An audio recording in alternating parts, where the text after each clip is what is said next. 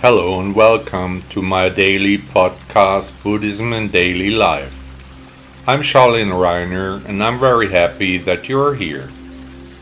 Please also download my app Buddha Blog English from the stores of Apple and Android. Thank you so much.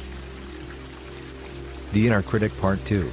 We could also equate the so-called inner critic with thinking itself, because we think that the voice in our head is our voice, our ego.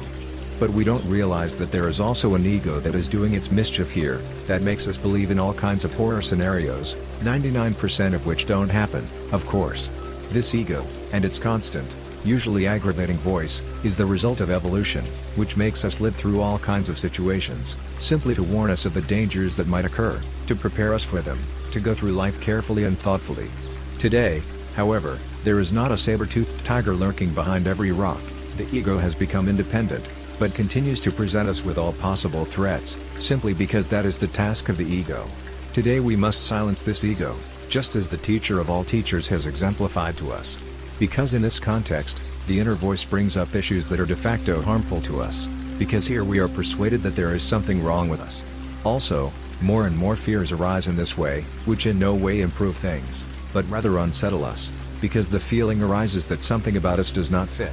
No matter what the ego wants to tell us, we have to silence this voice, but we have to think about real things, like making plans, or lists, or papers, but we have to switch off the chattering ego. What do you think life would be like without the thoughts that we are not good enough? What would it be like without the feeling that we are always doing everything wrong?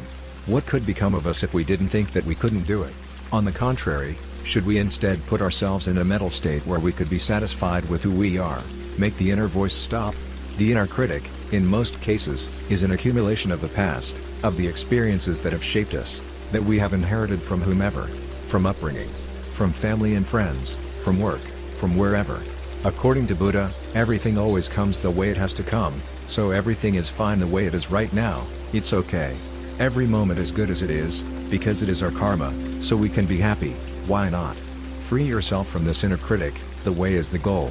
What hits us, springs from thinking, always goes back to thinking. Buddha, honorary name of Siddhartha Gautama, 560 to 480 before the year 0. Did you enjoy the podcast? Thank you for listening to Buddha Blog. Did you notice that there are no ads running here? That you are not annoyed with consumer messages? Would you like to thank the author of this blog for his work with a donation? Support me. Contribute to the extensive costs of this publication. Your support can help to continue the important work we are doing for Buddhism. Please also download my app Buddha Blog English from the Apple and Android stores. 1000 thanks.